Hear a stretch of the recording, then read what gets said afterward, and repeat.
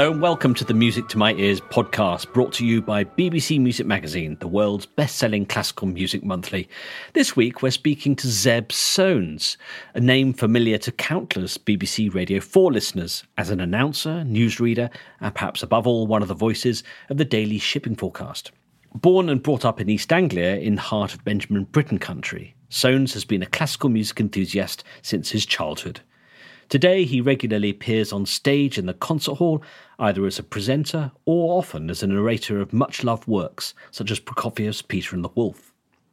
He also includes a number of spoken roles on his CV, and next year will be working on a new project with composer Jonathan Dove and illustrator James Mayhew, based on his own Gaspar the Fox series of books for children. Zeb talked to BBC Music Magazine's deputy editor Jeremy Pound over Zoom during lockdown and told him how it was classical music that once helped him through a period when illness put his very livelihood under serious threat. So I'm here with Zeb Soanes. I say I'm here, I'm actually in Cheltenham, and Zeb is in... Where are you, Zeb? I'm in Islington in North London.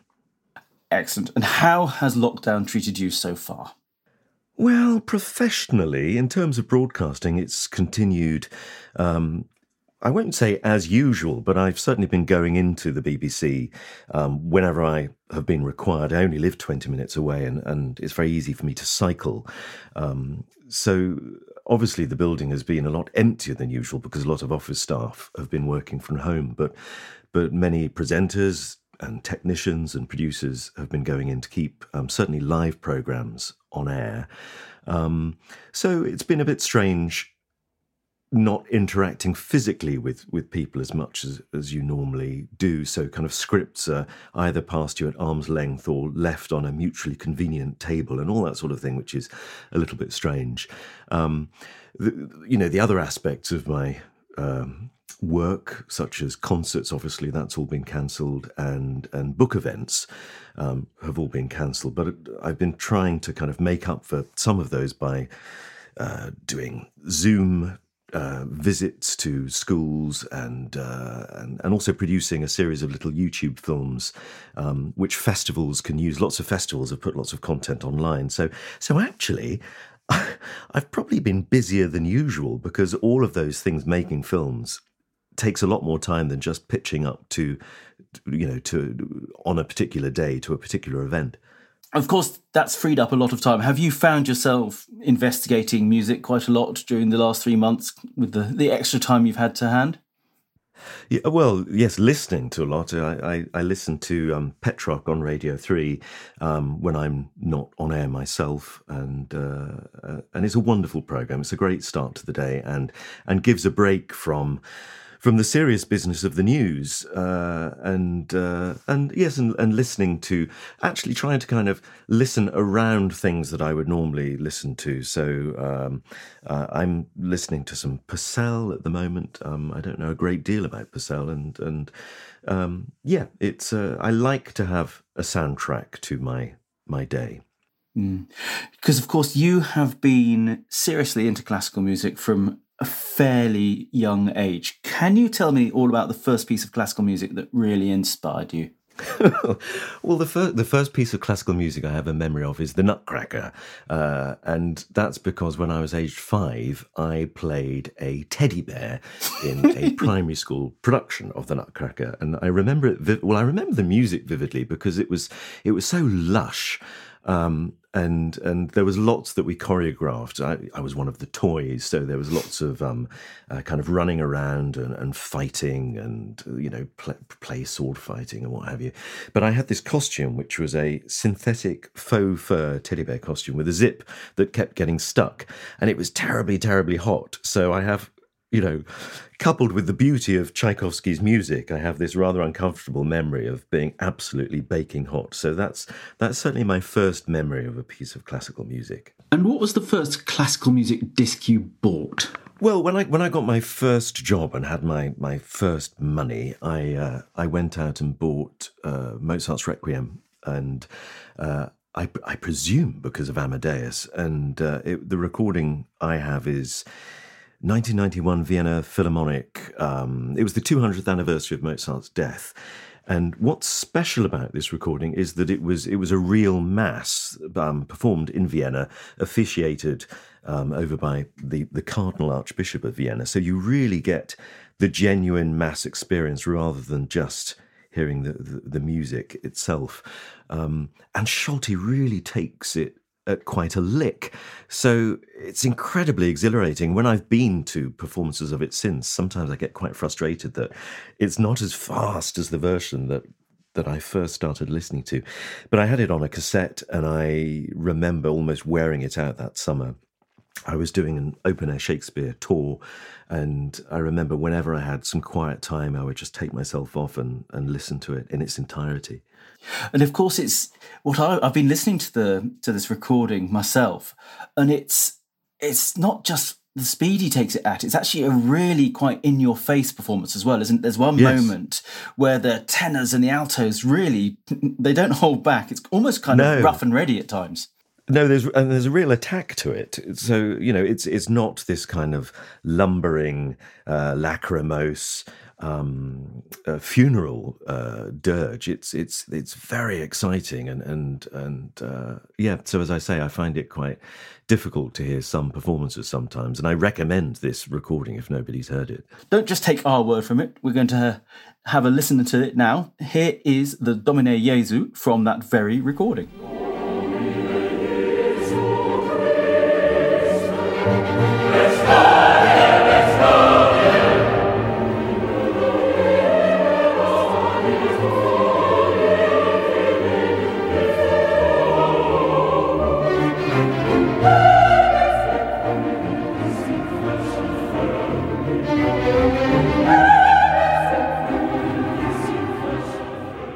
Your performance in the Nutcracker was your very first concert performance all those years ago, but you've done many since.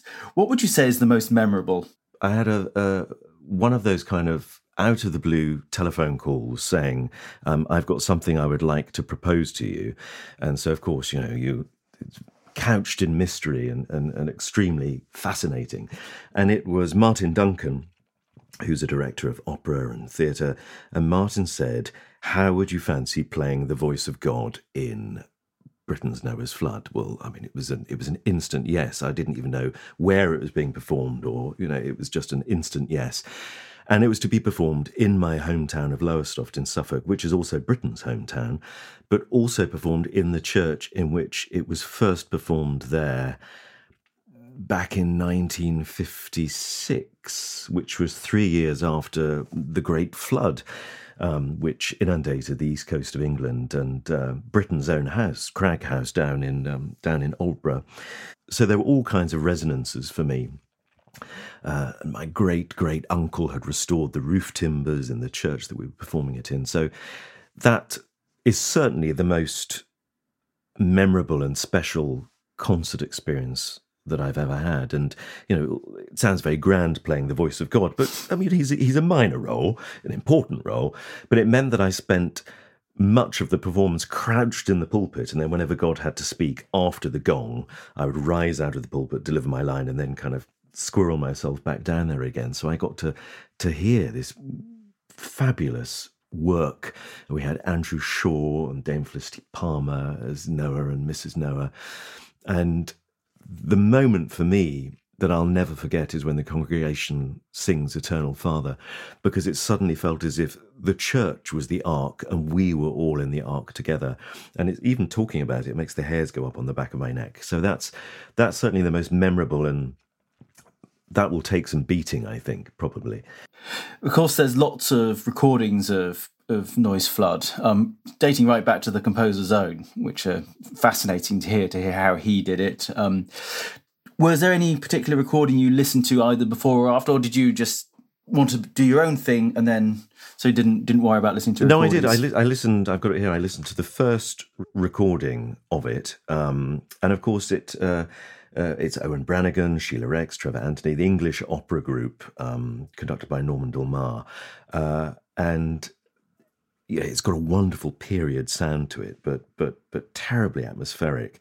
And of course, in the first performance in Lowestoft in 1956, there was a very young Michael Crawford in the company, and I believe he was only about 16 at the time, an unknown, of course.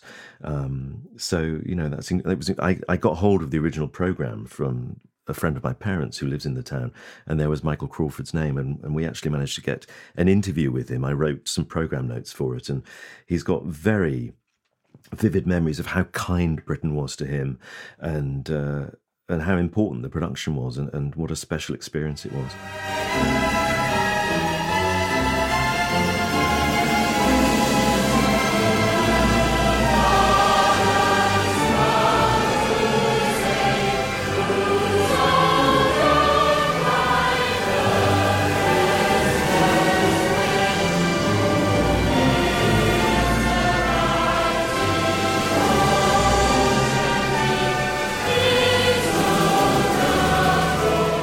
It must have been extraordinary to have performed it in that particular place with a sense of history, I guess. Yeah, it was...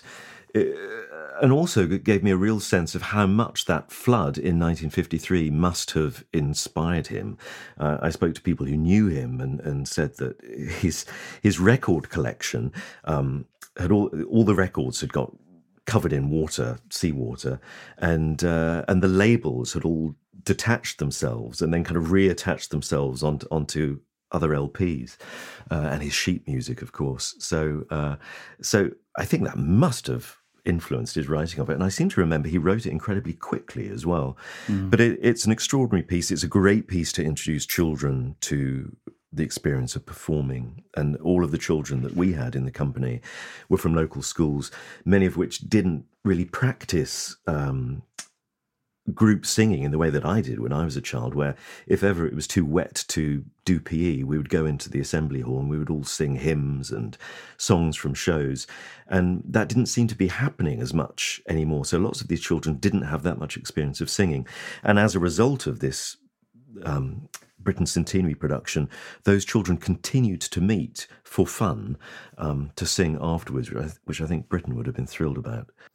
This may sound a slightly twee question, but did your role of reading the shipping forecast have a sort of bearing on your choice there? Does that make that particular work extra special to you? Well, it did, and I think it was the designer's suggestion. He said, wouldn't it be wonderful if we started the production with Noah sitting listening to the shipping forecast, and then that's when they thought of me for the voice of God. So we actually started the production with me backstage reading that day's shipping forecast as the audience came in. Excellent. Wonderful. Noise Flood is just one of many concerts you've done where you've done the speaking role, and sometimes it's been with a speaking role which is part of the score, sometimes it's been with a speaking role which is added to an existing score. Can you just tell me about one or two of the other concerts you've done a speaking role in?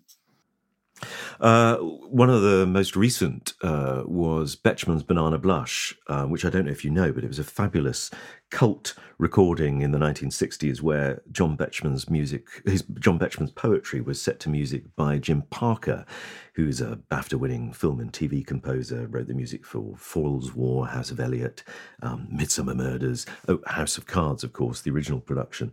And he persuaded, initially Betjeman was very reluctant and thought that poetry was its own music, but once Jim showed him how it would work, Betjeman really took to it. So I did a performance of that, the first performance in about 30 years of the whole piece at St Martin in the Fields a few years ago.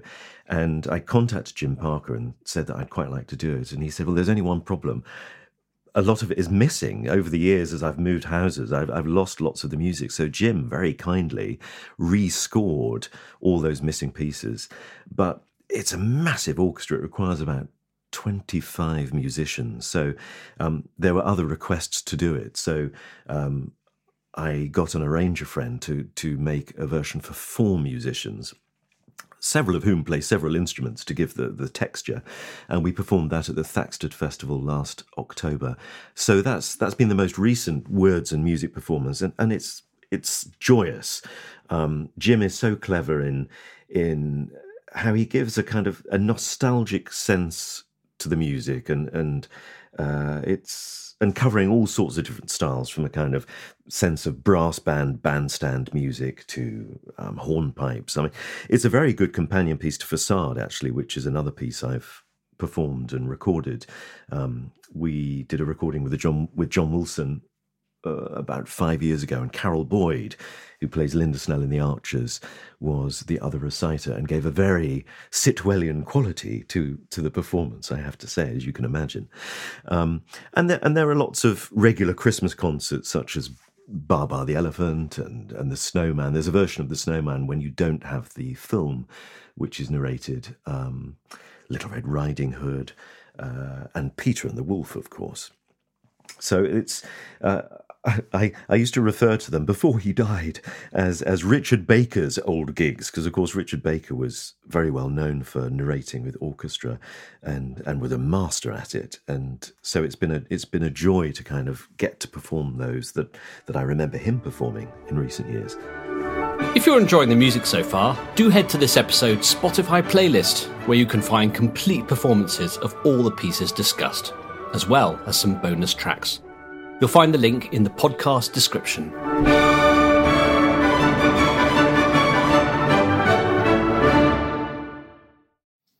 Can you take me back a little bit about kind of music over your life from your earliest start? I mean, has music always been there kind of running throughout your life, or was there a time when you perhaps weren't so interested?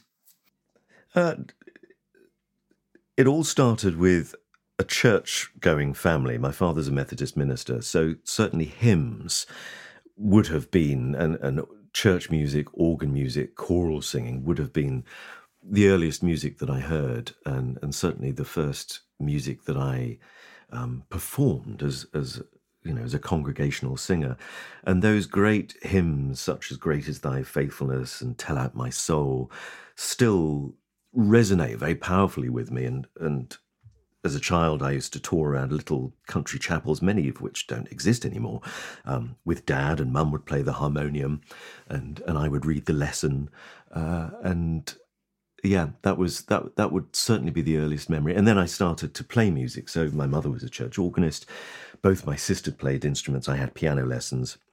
And my mother has a tremendous ear. So a lot of her a lot of her playing in church is completely by ear, and I inherited that. And it used to be a great game between me and my school music teacher. He would come in and just strike a note on the piano and say "Soanes," and then I would name the note, which of course, you know, made me very popular with the class bullies, as you can imagine.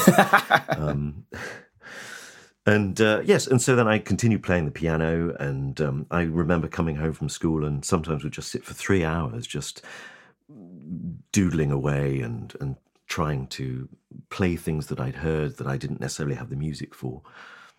And do you still have that command of pitch? If I played you a note on the piano today, would you be able to tell me which one it was?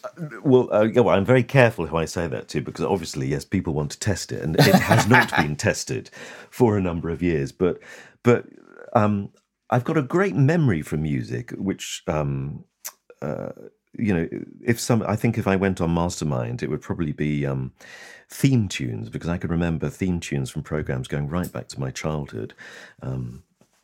You know, every little detail of them. So I think that's just in my DNA somewhere. Mm. Someone very useful to have on a pub quiz. Yes. So over the course of your life, has there been one particular piece that you found that you really couldn't live without, which has been so important to you in one way or the other? This is a very hard question, and I've been thinking about this since you first asked me to do this interview, and it kind of changes day by day. And I think, at that period of my life, there was a period where I loved, when I first heard Vaughan Williams' Fantasia on, theme by Thomas Tallis, I thought it was the most hauntingly beautiful piece that I'd ever heard, and I listened to it endlessly, and I think probably I've listened to it too much, and I've seen too many performances. But certainly in recent years, a piece which I carry with me is Handel's Dixit Dominus. And about 8 years ago, I suddenly lost my voice, and it happened while I was on air, inexplicably, and and I assumed it was laryngitis or something that would clear itself up. And it turned out to be a paralysed vocal cord. The chances of it happening to somebody who uses their voice for their living was quite remote, I was told. But also there was no guarantee of recovery. And during this very bleak 6 months, as it turned out to be, when I couldn't work, a very kind friend introduced me to Dixit Dominus, and I took myself away for a rest cure, and I would just sit listening to this music, sitting outside, walking along the beach. And now, whenever I hear it, it just reminds me of that tremendous kindness and friendship that I was shown by many people during that time, and from complete strangers. And it's a beautiful piece of music, and it doesn't now remind me of a difficult period in my life. It makes me thankful for having got through it.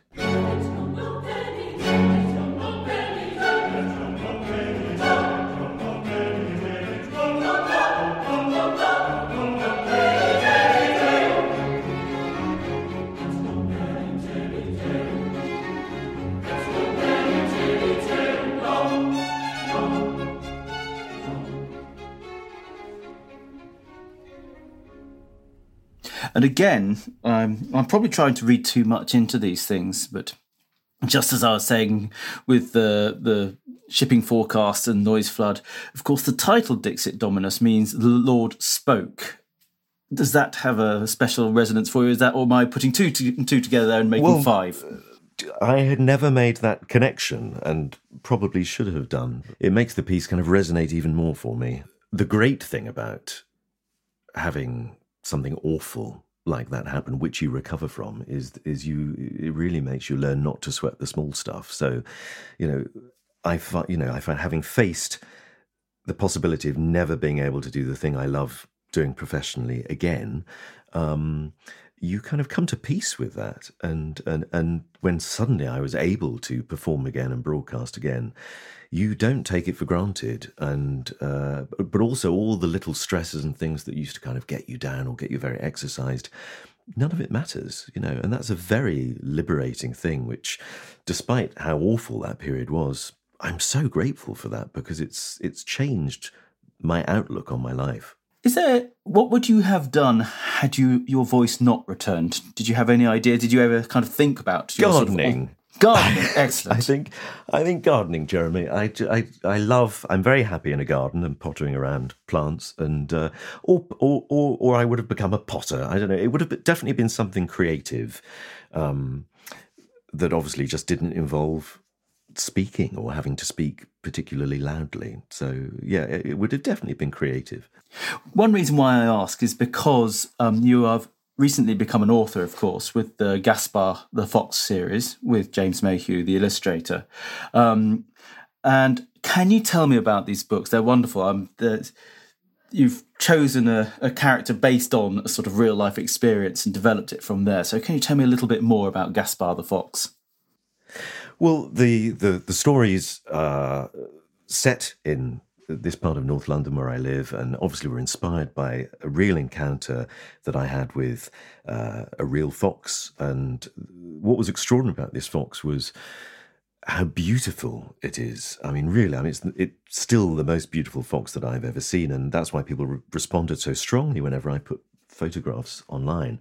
But also the fox was so incredibly trusting, and foxes have amazing hearing, and this fox seemed to get to know the sound of my bicycle. So whenever I was coming home from work and folding up, I've got one of those folding bicycles, often I would turn and the fox was just sitting there by my heels, almost as if it had just kind of manifested rather than arrived, because they're incredibly quiet animals. And friends had said to me, this has got all the makings of a children's story. And I kind of just dismissed that for a long time. And then one day on a very long train journey, I just started writing the first Gaspar the Fox story. And I thought, I'm going to write a very kind and gentle story. Foxes get a very bad press. And so I wanted to kind of redress that somewhat, and that's how the first book came about. And now it's a series, and book 3 comes out next February. And I understand that Jonathan Dove has become involved in a musical representation of Gaspar. Yes. Can you tell me a bit more about that? Well, James and I, when I first met, James Mayhew is the illustrator of the stories, and when we first had lunch and talked about the look of the books, we realised that we both had this connection with orchestras. I narrate with orchestras, and James narrates and paints live with orchestras. And I know you've seen lots of his concerts. And we said, well, wouldn't it be wonderful if one day Gaspar would be set to music? And that was that. And then suddenly, next February, will be the performance of Gaspar the Fox set to music by Jonathan Dove. And the piece is called Gaspar's Foxtrot. And we follow Gaspard through London on a double-decker bus to a performance of classical music in Hyde Park, where Gaspard ends up on stage and gives his name to the final piece of music. And Jonathan's music is extraordinary. James and I, when we heard it, were moved to tears. He manages to capture the vulnerability of the animal, the movement of the animal, but also lots of other urban wildlife is included. So we have a tarantella for tube mice, the pigeon pizzicata, and Gaspar's Foxtrot, the title piece. Excellent. So that will be performed at the Royal Festival Hall at the Queen Elizabeth Hall on Saturday, the 20th of February. There are 2 performances, and that will be the world premiere. And hopefully by then we can actually get back to concert halls to hear it. We hope. Yes, we hope. Is this the first the fox you saw in North London? Was that the kind of your first encounter with a fox, or have you kind of long had a fascination with them? And well, I'd always loved foxes remotely and thought that they were beautiful animals. And of course, in London, I mean, there are thousands of foxes in the city, possibly, 16 to 20,000 foxes in the city. And it's, so you see them everywhere, but this was the first time I'd come up close to a fox and, sometimes would sit for 20 minutes, leg to leg with Gaspar on my front doorstep watching the world go by. And they're incredibly gentle animals, despite the press they get, very family oriented. Often other vixens that have not had a litter will help to bring up the other children of another vixen in the family. And to watch that whole life cycle, I mean, I saw 3 litters of Gaspars. Gaspar turned out, even though Gaspar is a boy in the books, Gaspar turned out to be a vixen. And it's joyous to have that connection with something so wild in the middle of the city. And I think lots of Londoners feel that it's, we share the city with birds and all sorts of other wildlife. It's very magical. Well, I look forward to seeing Gaspar in concert next year. In the meantime, has there been any other piece of music which has been really sort of grabbed your attention in the last 6 months, your current listening obsession? Yes, there is. And this is very recent. Just last Thursday, I was visiting a friend and he was listening to Music for a While, which is improvisations on Purcell by Christina Pluhar. And what's amazing about this is it's kind of Purcell meets jazz. And it absolutely held my attention. And so I went away and bought it, and I've been listening to it since. There's one track which is my absolute favourite, and that is Strike the Viol. And suddenly, out of nowhere, comes a pair of bongos. And I never thought that Purcell could be improved by bongos, but it really can. And so it's fun. It's got the most beautiful cantatella, Philippe Jarouski, who's got this incredibly pure cantatenor voice. So yes, that is my top listening tip for the moment. You have described it to perfection, so let's hear a little bit of it now.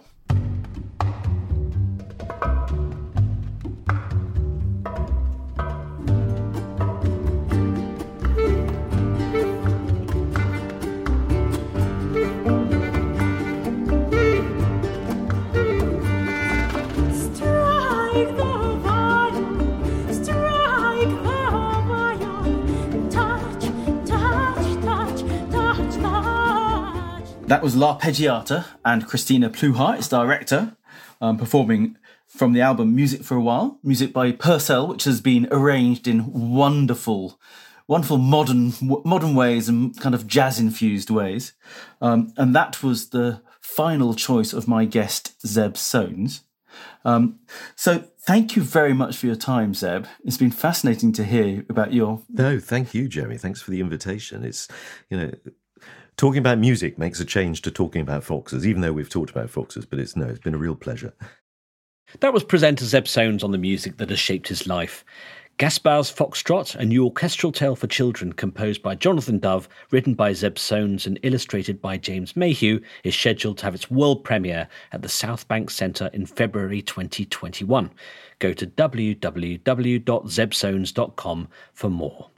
We hope you enjoyed this podcast from the team at BBC Music Magazine. Tune in next week and we'll be speaking to another fascinating musician about their enduring musical loves. Do let us know what you think of this podcast by rating it and reviewing it wherever you've been listening, and do subscribe.